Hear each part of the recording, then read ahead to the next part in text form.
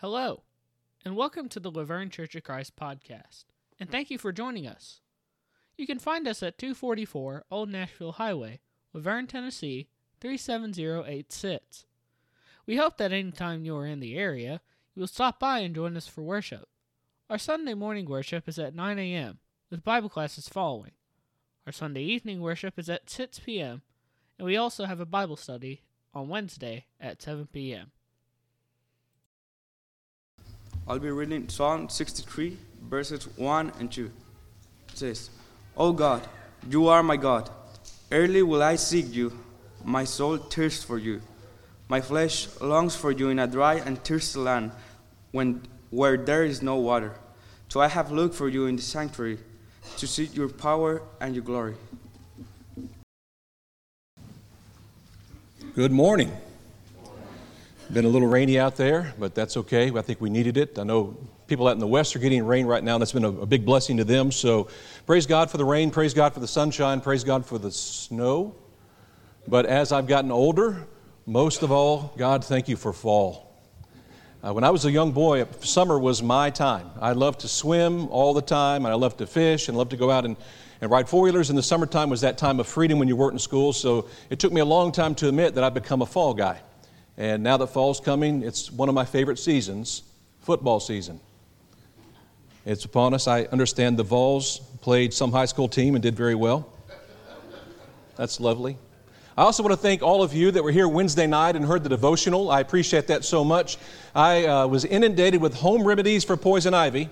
And so this morning I am slathered all of my body with jewelweed, oregano oil, Vicks Vapor Rub, and bleach. I don't know about that bleach one, but those are the home remedies that I received tips on, and I appreciate that very much. It's much, much better, not because of those remedies, because I didn't try any of them I was afraid to. I just let it heal on its own. I also want to thank you for those of you who were able last night to go to the traditions and sing with the residents there. We had about 25 or so of us from the congregation, and about 20 or so residents, which was very, very good. And the residents all sang along with us. They had a remarkable time. I just know they were blessed by that. We talked to them for quite a while afterwards. We sang for so long that we kind of sang our voices out a little bit. Didn't realize it was Rooster's birthday. We'd have sung one more song. But we didn't because he kind of snuck out of there. I saw something after the singing that I've never seen before. It was raining, and Rooster wanted to get the car for Cheryl so she didn't have to walk in the rain. That was very nice. But that wasn't the amazing thing. He ran to the car. Well, it was like a curly shuffle, but it was pretty quick. He got over there pretty quick, so it was just remarkable to see that. So thank you for those who are able to come, and we'll do it again next month, the first Saturday of the month at 5:45. That seemed to be about the right time. The residents were coming out of dinner and came right over and joined us. A new screen. It's kind of the elephant in the room, right? I remember some years ago that John Gary had his projector right here that looked like one of those spaceships from a movie a long time ago that shot at people. And I took it down one morning and put a projector there and used PowerPoint in the auditorium for the very first time. And it was rough because we had to put the projector here and kind of aim it up, and the aspect ratio was off and it was kind of washed out. We've tried many projectors over the years, and it always just has been something lacking. But this system is perfect. What happened, guys?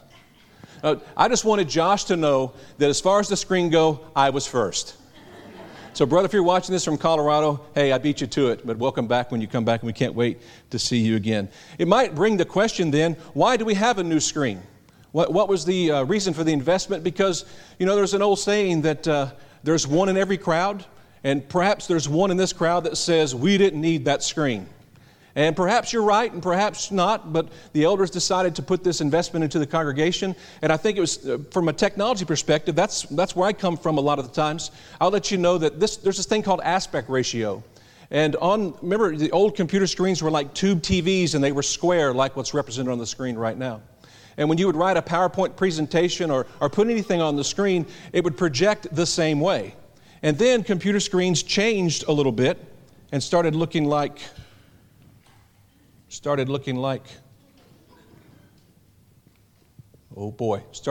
that, right? It just took them a while to look like that, didn't it? So the screens kind of got wider, and they were at the same height, but they kind of got wider. Now, of course, you have these monster screens on your computer. And when you type things out now, they type out in this format. So when you would type something out in PowerPoint and try to project it on a projector, it would kind of squish it a little bit, and the fonts wouldn't look right all the time. And the QR codes were so washed out that you couldn't quite see them. So that was one of the reasons for the slide or the new screen. Another reason is just focus. The other screen with a projector, everything just always seemed a little bit out of focus. And if that's giving you a headache to look at it, just close your eyes. But with the new screen, we will be able to see very, very clearly. So I thought about, since this was the first Sunday of the new screen, perhaps we would fashion a lesson on how the new screen, paralleling how it's going to better communicate with us, how we can use that to turn that into some Christian values in our life. And this thing might need new batteries, because I'll tell you this, to the world, the cross of Christ is out of focus. People fail to see the glory of Christ. They don't want to see the glory of Christ. They haven't been introduced to the glory of Christ. But to them, the cross is out of focus. You know, I think about animals in the animal kingdom that have this great, great vision. These noble birds, especially powerful, noble birds that have beautiful vision, like the pigeon. You don't really think of a pigeon as being a noble bird, right? I found out doing some research about pigeons and about the idea of focus. You know how a pigeon walks? It shoots its head forward, and then it walks to catch up with it. And then it shoots its head forward, and then it walks to catch up with it. And it looks quite ridiculous when it walks that way. Chickens walk kind of the same way. They shoot their head forward and walk to catch up with it. I thought about trying to imitate that, but I didn't want to throw my back out. So just imagine in your mind the ridiculous nature of which these birds walk, and you think, why is that? That's because when these birds are moving, they cannot focus. And so they shoot their head forward and get it still and focus on what's around them and then step into that world. And they shoot their head forward again and look at what's around them and then step. It's a necessary prevent them from being harmed by a predator or falling into some sort of hole or some sort of trap. And I think that humanity could learn a lot from the noble pigeon and the noble chicken.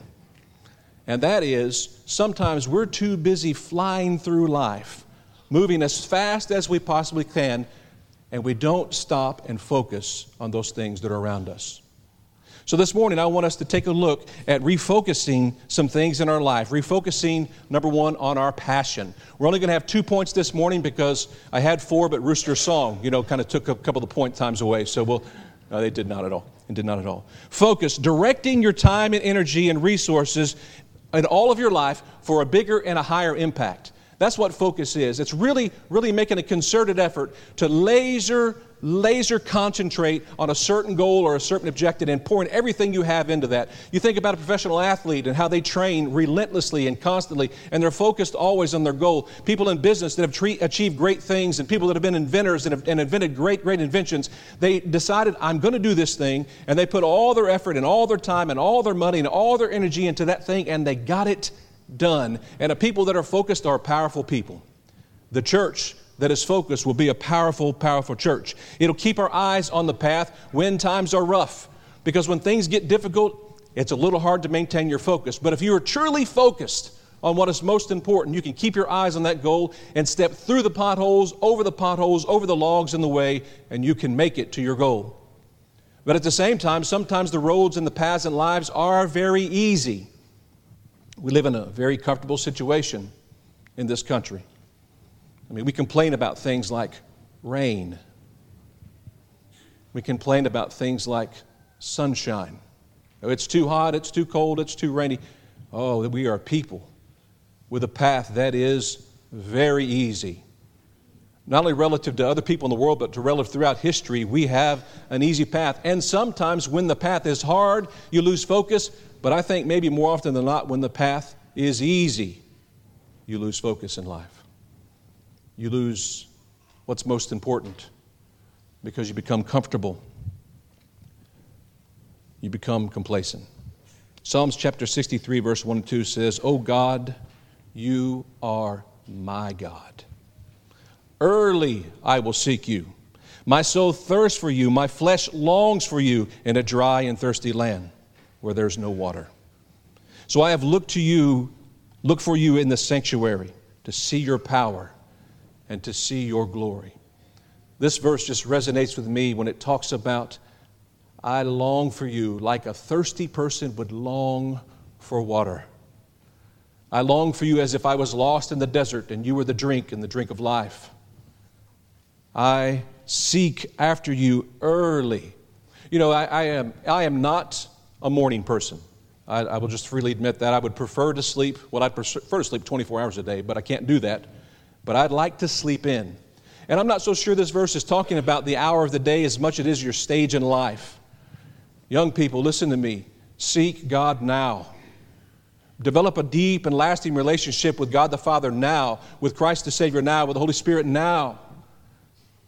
Because as life gets more busy, things get in the way. Seek Him early. Seek Him fervently. And seek Him with a passion. So let's look at some ways that we can refocus on our passion. Number one, we need to understand that loving God with all of our heart is the very essence of Christianity. Having a passionate, deep, abiding love for God is the core value of Christianity. You can't serve a God with the right spirit and with the right love and the right passion unless you truly, truly, truly love Him with all of your heart. And sometimes that's difficult. Why is it difficult? Because He is unseen. It's easy to love our children, it's easy to love our parents, it's easy to love our friends because they're seen. And because we can't actually tangibly see the physical God, sometimes that puts a barrier between us and truly loving Him, but He can be seen in everything all around us. He can be seen in His glory. Hear, O Israel, the Lord our God, the Lord is one. And you shall love God, the Lord your God, with all of your heart, with all of your soul, and with all of your strength and mind. That's everything. Give God all of your love and give God all that you've got with a passion. Refocus this morning your passion on your love for God. It will serve you well. And don't wait, start early. And if you're in the auditorium this morning and you're saying, well, you know, I was not exposed to Christianity when I was young, then early for you is right now. Or perhaps you're in your later years in life and say, you know, I haven't taken God as seriously as I could have. Then early for you is right now. Begin right now to love God with all that you have. Number two, if we love God as we should, we will be willing to serve Him patiently and wait for His Son from heaven. I have a confession to make. Patience is not a strength of mine. I have historically been an impatient person. Wish that I was a more laid-back kind of guy. And as I've gotten older, I think that's happened somewhat. I had to stop playing sports because I was so impatient with my teammates and with the referees and with the officials and with the organizers and with everyone. I just said, you know what, I'm just going to have to stop because I can't control myself and I get so impatient. I drive to Green Hills every day. I'm not a patient person. That's difficult. It's difficult to maintain our patience. And have you ever found yourself just wishing that the Lord would come back right now? Maybe you're at a time in your life where you feel like my family right now is in a good place with a relationship with God, and my friends right now are in a good relationship with God, and the church where I go, we're all good, we're all pulling in the same direction. Why don't you just come on back now, Jesus? Why don't you just come back? Well, let's just be patient, even when it's hard. Psalm chapter 40, verse 1 says, I've waited patiently for the Lord, and He inclined me, and He heard my cry. You know, oftentimes when I find myself thinking, I just wish He'd come on back, I've got to back up and realize it's God's time, not my time. And then I begin to look around and the things that entreat me to want Jesus to come back soon, I look around in society and I think, you know, maybe it would be good if He waited a little bit longer and gave us as a people in this congregation a chance to go out and bring a few more people in. We need to wait patiently on the return of our Lord. Number three, we need to avoid becoming like the church in Ephesus because they forgot about their first love. I heard of a story where a congregation was sort of divided over a topic. And there was a lot of discussions and a lot of fussing and that sort of thing about it. And so someone came late at night and they put some letters, those nailed letters up above the door, and it said, Jesus first. And so that was meant to be an encouragement as people walked into the building and they saw that sign right before they came in and sat down amongst the crowd, some of which had some struggles with one another. They wanted to see that sign, Jesus first. Some noble soul put that out there. And a big windstorm came up right before the Sunday morning service and blew the first 3 letters down. And the sign read, "Us first." We should never have that attitude. Revelation chapter 2, verse 4 says, "Nevertheless, I have this against you," talking to the church in Ephesus, "for you have left your first love." The congregation in this place should put the love of God before all else. And if you truly love God, then you will do the things necessary to show that love and to spread that love and to live that love. It is indeed our very first love. Next thing we need to do is decide who we're going to serve. Matthew chapter 6, verse 24 says, "No one can serve 2 masters. Either he hate the one and love the other, or else he would be loyal to the one and despise the other. You cannot serve God and mammon." Putting a line in the sand and saying, this is what I'm going to do and this is who I'm going to be, and I'm going to be this way for the rest of my life, is so important in loving God. My favorite verse in the Bible there, Joshua 24:15, really draws that line that choose this day who you will, as an individual, choose this day as a person, choose this day as a soul, who will you serve? As for me and my house, we will serve the Lord, should be your answer. As for me and over anyone that I have influence, we will serve the Lord, and we will love Him, and we will serve because of that love, not out of an obligation, not out of compulsion, but out of love, because we should love God enough to make the difficult choice. And then tomorrow, you've got to decide all over again. You've got to decide every day of your life, every temptation that comes along, you have to make the decision, I will not fall for the distractions of Satan. There we go. Ephesians chapter 4, verse 27 says, don't give a place for the devil. I think too often times we, as a people, we are so weak and we're so frail, and we don't, if we were sitting back and telling our life as a story, we would never tell the story, we would never think that it'd be possible to fall for some of the temptations of Satan. We'd sit back and say, this is how I want my story to go. I'd want to be the hero in the story. Well, love God so much that you're the hero in God's story.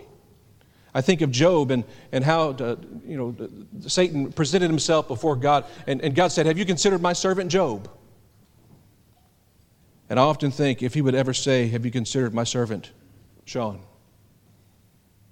Have you considered his life for me, his love for me, his willingness to serve me?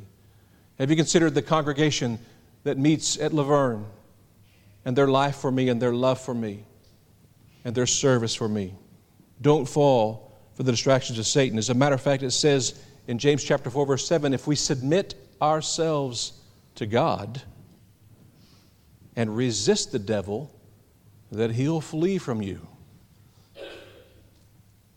Understanding that the devil knows our weaknesses and wants so badly to trip us up is one of the reasons that we should fight him so hard.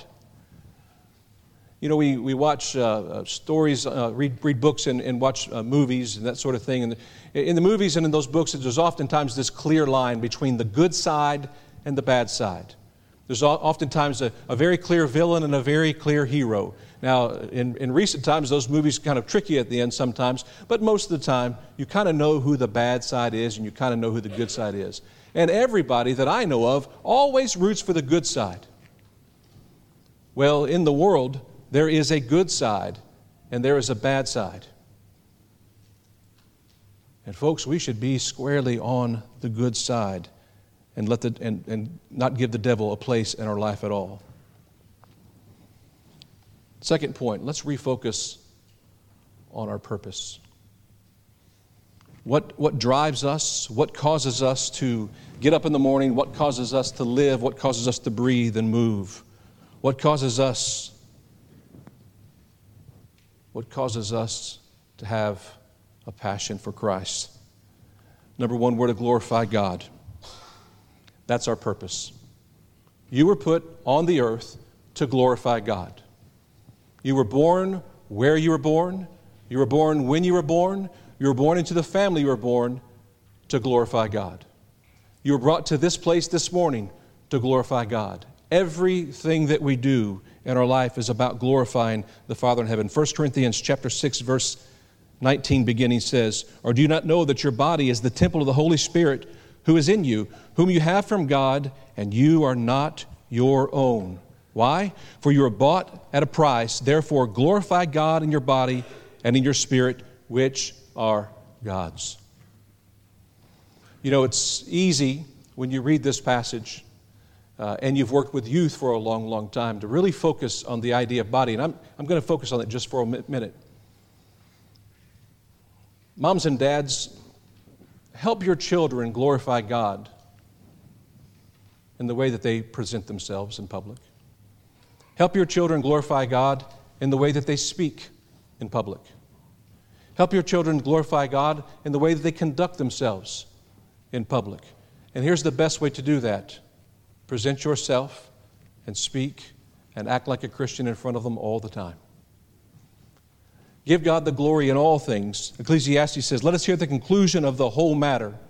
There was a gentleman at work that I was talking to one time about biblical matters, and he was really, his main argument was, "I just don't know where I fit in this whole universe, this whole galaxy." You look out there and the stars are just endless, and the space is endless, and time is endless, and it just seems like that I'm such a small, insignificant thing, and I don't understand where I fit and where my place is, and how I'm supposed to live and how I'm supposed to act. And there are so many things out there that are distracting me.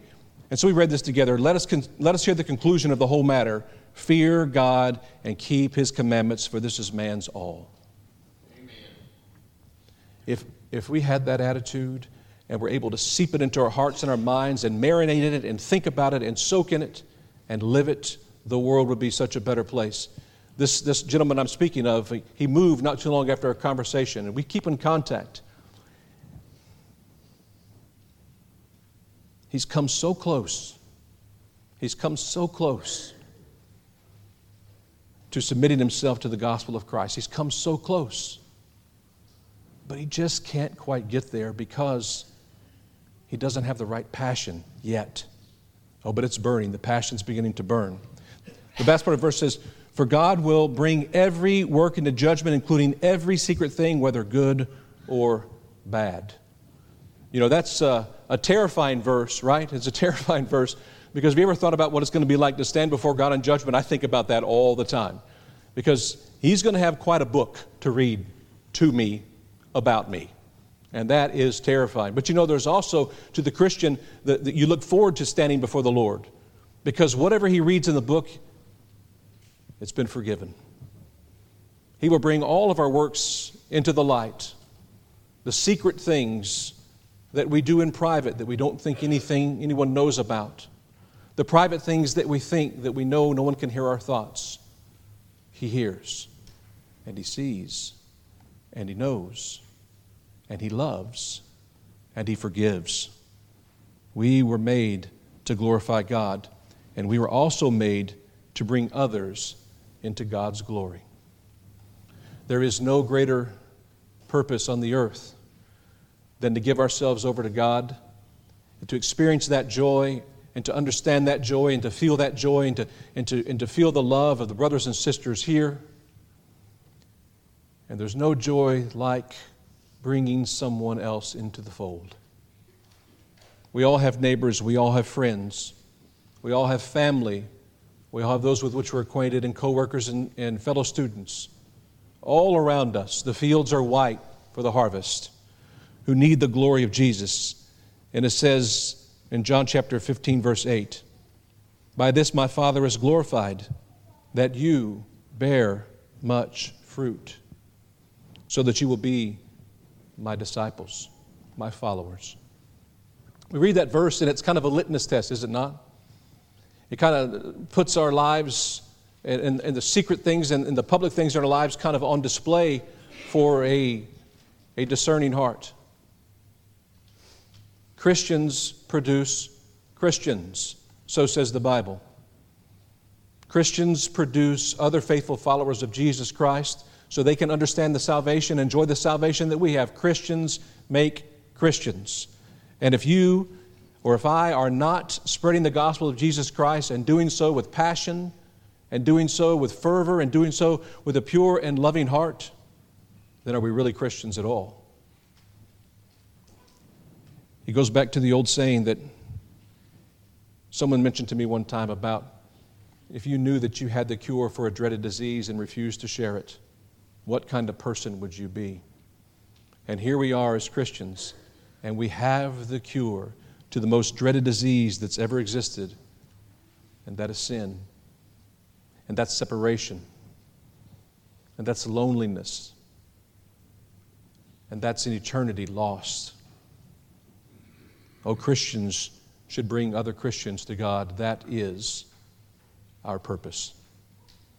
If you're here this morning and you have lost your focus, if your focus has drifted and you're not even sure what your focus is, perhaps the idea of salvation has become fuzzy to you. Perhaps the idea of evangelism has become fuzzy to you. Perhaps the idea of Bible study has become fuzzy to you. Perhaps the idea of working in the congregation and doing those things that need to be done that meet the mission of Jesus Christ, perhaps those things have become fuzzy to you. And if that's the case, then perhaps you have lost your focus.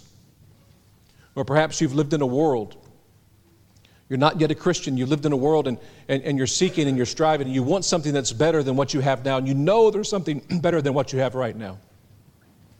Perhaps it's just a challenge with focus. But there is an answer. God is and should be your focus. If you're this morning, you're not a Christian, or if you are a Christian and you've wandered away, the congregation here would be delighted for you to come forward and make your needs known so that we can pray for you, pray with you, and so, if necessary, baptize you into Jesus Christ for the remission of your sins, and then you will achieve a focus like you've never achieved and seen or felt before. If you're this morning, won't you come? We'll stand and sing to encourage you. Thank you for listening to this message from God's Word. If you have any questions, please email them to us at office@lavergnecoc.org. Once again, we thank you for listening, and we hope you have a blessed day.